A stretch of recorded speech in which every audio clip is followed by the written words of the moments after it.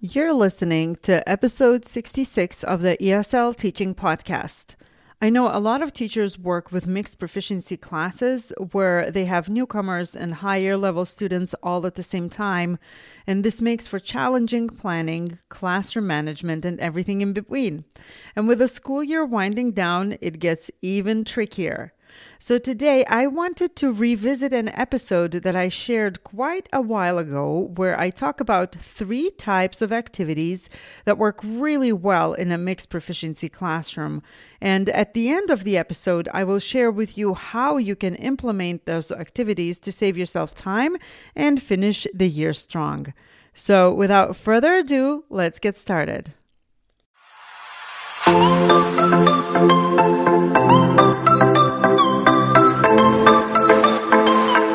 Hello and welcome to the ESL Teaching Podcast. I'm your host, Yeva Groslis, otherwise known as Simply Yeva, and I am so thankful that you tuned in. I'm looking forward to sharing both my knowledge and experience on this podcast, as well as that of my fellow teachers. Hello, everyone. Last week, I talked about setting up your mixed proficiency level classes for success. Determining your students' needs was key, and so was deciding on your classroom routines.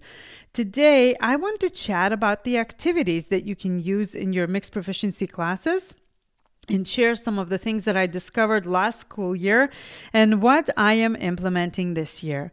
Now, planning ahead is key no matter what your teaching situation is.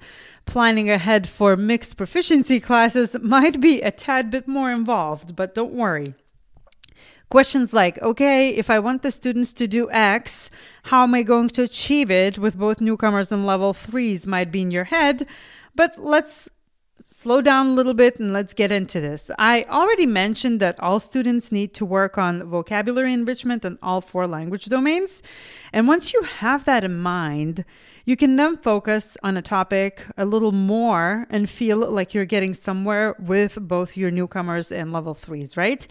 So what activities work well for mixed proficiency classes? And I wanted to share 3 that have become easier for me and that my students have grown to like. So the first one is choice boards.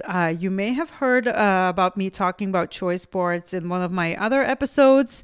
You may have read an article that I wrote on my website about choice boards or heard about them somewhere else, but I just wanted to go over it. What is a choice board? So it is a type of an organizer that allows the student to choose their own way of studying a concept. Now, you've probably seen grids with lots of activities for practicing spelling in elementary school or writing activities for both elementary and secondary grades. Typically, a choice board asks students to complete activities or answer questions, and there is a freedom in the way they can choose to do it, okay? So depending on how many total activities you can have students choose 3, 4, or more to complete over a certain period of time. Now, choice boards can be used in all subject areas, and they are used in all subject areas, and they can be adapted to any grade level. So this is a fantastic, flexible activity. It is also a great creative way for a teacher to think about and engage multiple intelligences of their students. For example, you might include reading an article, and the students would demonstrate understanding by writing a summary, by drawing, by labeling something, maybe creating a video response or even an audio response. So the choice boards that I use in my classroom have fewer activities so as not to overwhelm the students. And I have 5 activities in total on the choice board, and I typically ask the students to complete any 4. So why I use choice boards? As an EL teacher, I have to grade my students at the high school. For so long, I have had such a hard time grading my mixed proficiency level classes. It was really hard to determine, what is it they're doing. It's also, it's not like I'm supporting them in the curriculum, in their regular curriculum. I'm building their language, but it's not I have to create all of the activities myself. But having a choice board allows me to tweak it to the students' needs, and the students know grading expectations ahead of time, right? So I have a few examples that I want to share with you of how I use choice boards. So, as I mentioned earlier, my students need certain things, and chances are your students need similar things too. So first, instructional vocabulary. They need to understand what the academic language of the classroom is, what the teacher is asking them to do on their assignments in regular classes, and how to answer questions in a more sophisticated way or write more complex and accurate sentences. So I pull vocabulary from their content areas and create vocabulary choice board. For example, one activity which I typically ask all the students to complete is vocabulary slides, where they have a list of this week's words and they would write definitions, include pictures. If they need translations, they can add those. They can see how those words can be used in a sentence. So basically doing some word work with those words. And then I have a variety of activities for them to practice and to choose from. They must be complete, they must complete 3 or 4 before, let's say, Friday. Okay, so if I assign a choice board on Monday, they do the vocabulary slides, everybody does the vocabulary slides, and all the rest of the activities are due by Friday. So the activities might look like creating a Kahoot and sharing it with me, and then we can play the Kahoot in class. It can be recording a video of themselves using several particular words or all the words in their speaking about a picture, or maybe they can simply read their own sentences so that they can hear their own voice and pronunciation and become more confident in speaking. It can be creating a story. It can be putting sentences together. It can be working with a partner. So all of these are listed on a choice board, and the students can choose which one to do which day. I also have created a writing choice board, and we all need writing, right? So some of my students need a refresher on how to write a paragraph, while others need to expand on their sentences. So the activities are tailored so they can choose as well. And the same goes for grammar, reading, and any other areas. I typically assign a choice board as a weekly assignment, which gives them a lot of freedom, but it also requires good time management. So there are other ways you can do it. So I have also asked students to choose an activity from a choice board and then work on it for the first 20 minutes of the class. It kind of works like a bell ringer, and it also lets me see the students, actually are working on it. They have the ability to ask questions or, share comments and so on. And you can also have the students work on activities at the end of the class, especially if you have early finishers or anything else you are working on. Now, I have a whole episode on using choice boards in the classroom, and it is episode number 4. So take a listen to that to get even more ideas, because I go into greater detail there as well. And also I share all of my choice boards with the members inside the ESL Teaching Roadmap Curriculum membership. And I also have video there with ideas on how to use them in the classroom, showing different tweaks. So check out the ESL Teaching Roadmap Curriculum membership in the show notes. Now, the second activity is called Habits of Mind. I don't know if I can call it that, but the Habits of Mind is a poster that I use with my students.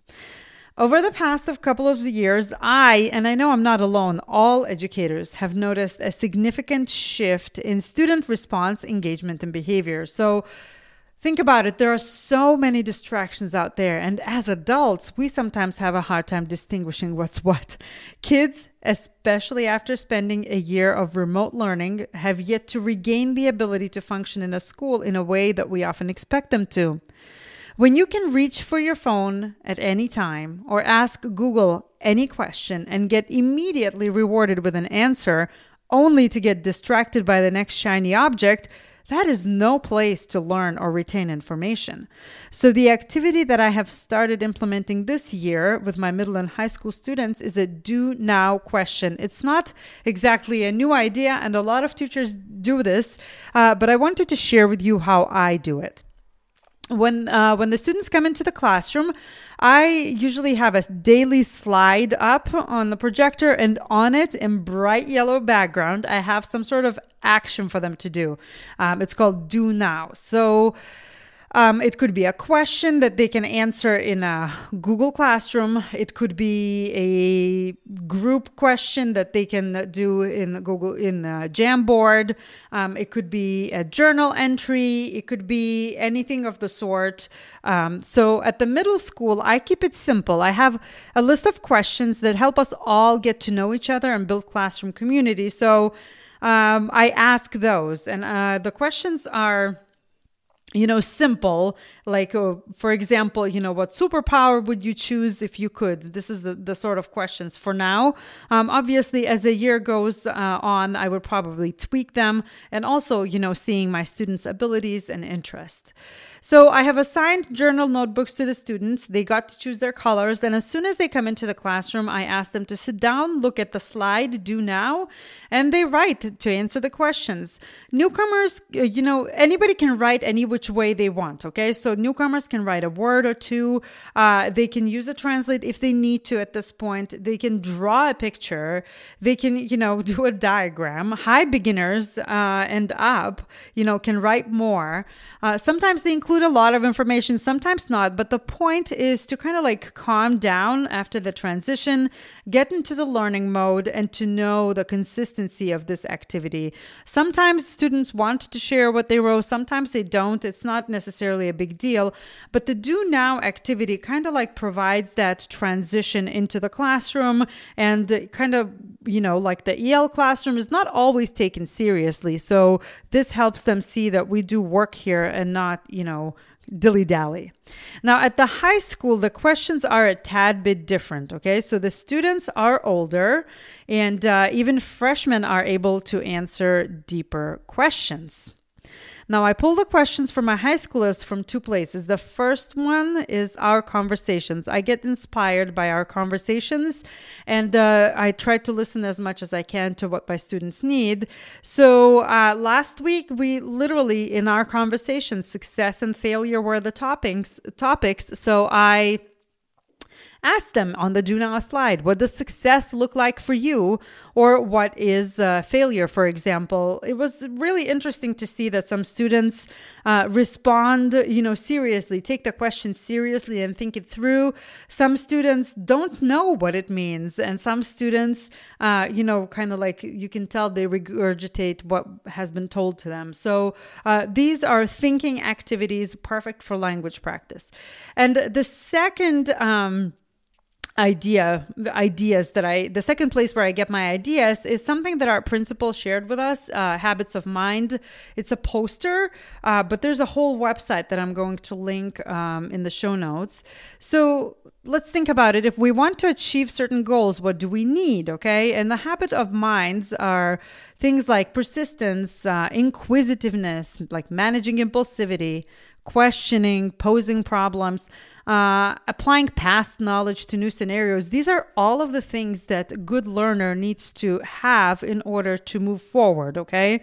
So there's a website, habitsofmindinstitute.org, and as I mentioned, I'm going to link it in the show notes, and maybe you can take a look and see, with your older students that you can use it and even apply it to younger students. I have no doubt this would be very useful. So the reason I include these habits of mind in the lesson is to help students see how they can take charge of their own learning. We teachers, we remind, we demonstrate, we model, we do all the things. But in the end, at some point, the students need to meet us halfway. So the first activity that I mentioned in this episode is choice boards, right? And last year, I noticed that even though it's a fantastic way to get students working on language, some of my students were able to manage their time better than others. Some of them immediately became overwhelmed with all the things they needed to do, whereas others could plan their time out. Some students would give up after the first obstacle, while others would seek out help. So these are the things I had those in mind, and I was wondering how we can practice language and learn time self-management at the same time. So the do now for my high school mixed proficiency level class is simply a daily question. What would help me do this activity? Or what do I need to focus on while working on my homework? Or what habit of mind can I pull on when doing a choice board or something like that? So I use Jamboard for the students to answer the questions on sticky notes, and it creates a beautiful frame for the lesson. We all know what is needed, and then, we can all create that thing. Students have a discussion, so it's writing, speaking, and vocabulary practice for all. And the third activity that works well in the mixed proficiency classroom is projects. Again, it might take some time for you to think about, sit down and think and plan it out. But projects are really good for mixed proficiency level classes because they can be tailored and adapted to different levels. So at the start of the school year, I gave my students a questionnaire where one of the questions was, what would you like to improve on or work on this year the most? And believe it or not, quite a few said that they would like to improve their speaking and delivering presentations. That was a surprise to me, but also I was very pleasantly surprised, right? So I thought to myself, having a project for them to work on will give so much more meaning to all the things they want to accomplish and boost their confidence, because some of them say that, they need to practice more speaking, and kind of like doing presentations pushes them out of the comfort zone. So every year I assign students to a project to share with the school about their countries. This is kind of part of the World Language Week. And every year it is extremely out of their comfort zone because, we have to get all the obstacles out. I'm not good enough. Maybe my accent is not right or whatever. So I have those who absolutely refuse to deliver a presentation in front of their native speaker peers, and that is fine. They can do a presentation among all of us. And others are stressed but excited to take the challenge. So either way, this project is a profound experience for all because they talk about it and ask about it every year. Yes, with anxiety, but also with excitement. But thinking about it, the project does not have to be just about the students' countries and languages. I have noticed that many students who start school in the US have a lot of knowledge in certain subject areas, but at the same time, they may be lacking in what has been taught here throughout the years, right? So that they weren't in school here. So it can include, for example, some historic periods that keep recurring in different subject areas. For example, slavery, Great Depression, Civil War, etc. This can be found in both history and literature. It could be, let's say, catching up on certain short stories or, determining different genres of literature. So these in themselves already provide some topics for a little bit of research, a little bit of, creating a project. Now, when I say project, it sounds like a big undertaking, but it can be as elaborate or as tiny as you want it to be. So, for example, assigning a reading about immigration in the early 20th century, right? And creating a 5 to 10 slide presentation to the class could be a mini project. You can assign TED Talks to groups or pairs and then giving them time to prepare a multimedia project. So that would be a group work, and you can group students any which way you like. Whether higher proficiency with the same level, or maybe you want the newcomers, working with the higher proficiency levels. It's totally up to you. One of my favorite projects is a unit on fairy tales. Both young and older students can relate to the topic because every culture has stories that pervade national character. They reveal perception of the world that might be unexpected to others. So fairy tales is, again, great for all age groups. You just have to think about how to present it and what exactly is the goal for your students that you want to achieve. So for those who need to practice speaking, include a speaking component. But projects typically address all of the language domains and also help students utilize their newly learned vocabulary. So in the end, a common topic or a theme or a project unites the mixed proficiency level class and allows you to use varied grouping settings, okay? So the beginner level students are exposed to vocabulary and language that they may not otherwise know. And this also allows more proficient students to take responsibility and act as peer tutors. So I hope you found these tips for activities for mixed proficiency level classes useful. So the first one was choice boards, and I went over what the choice boards are and how you can use them.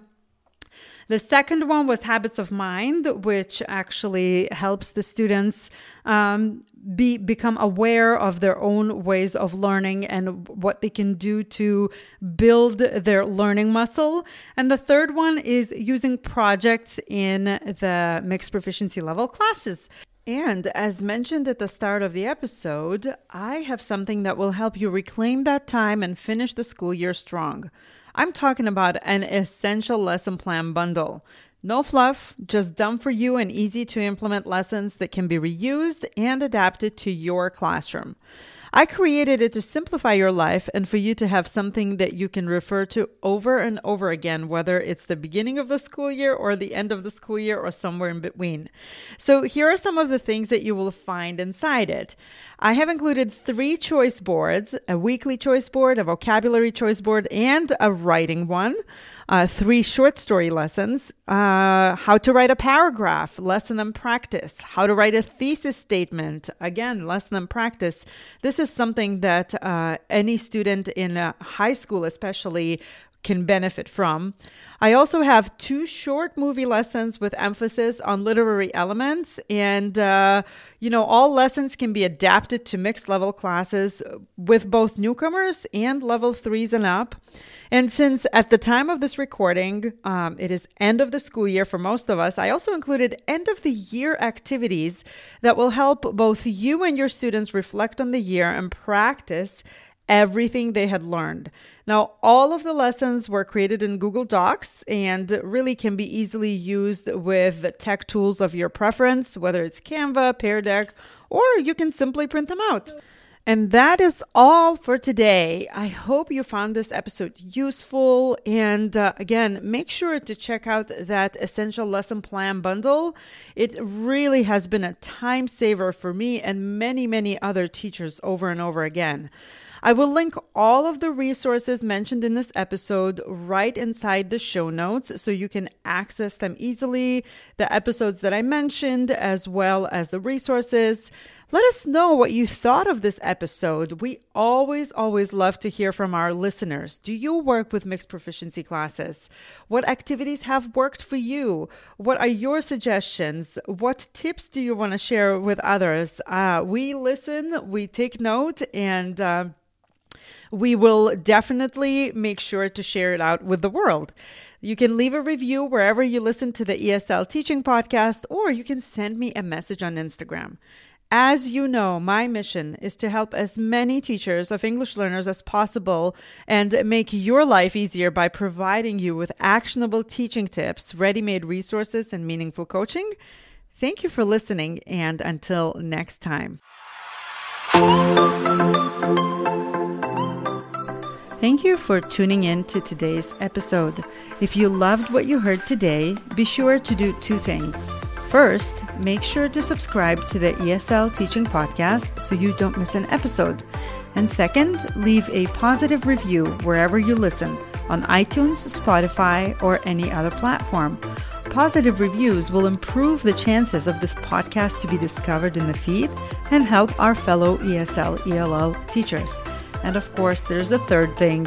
If you aren't following me on social media yet, come join me on Instagram at SimplyYevaESL, Facebook, Simply Yeva, or connect with me on my website, simplyyeva.com. Thanks again, and until next time.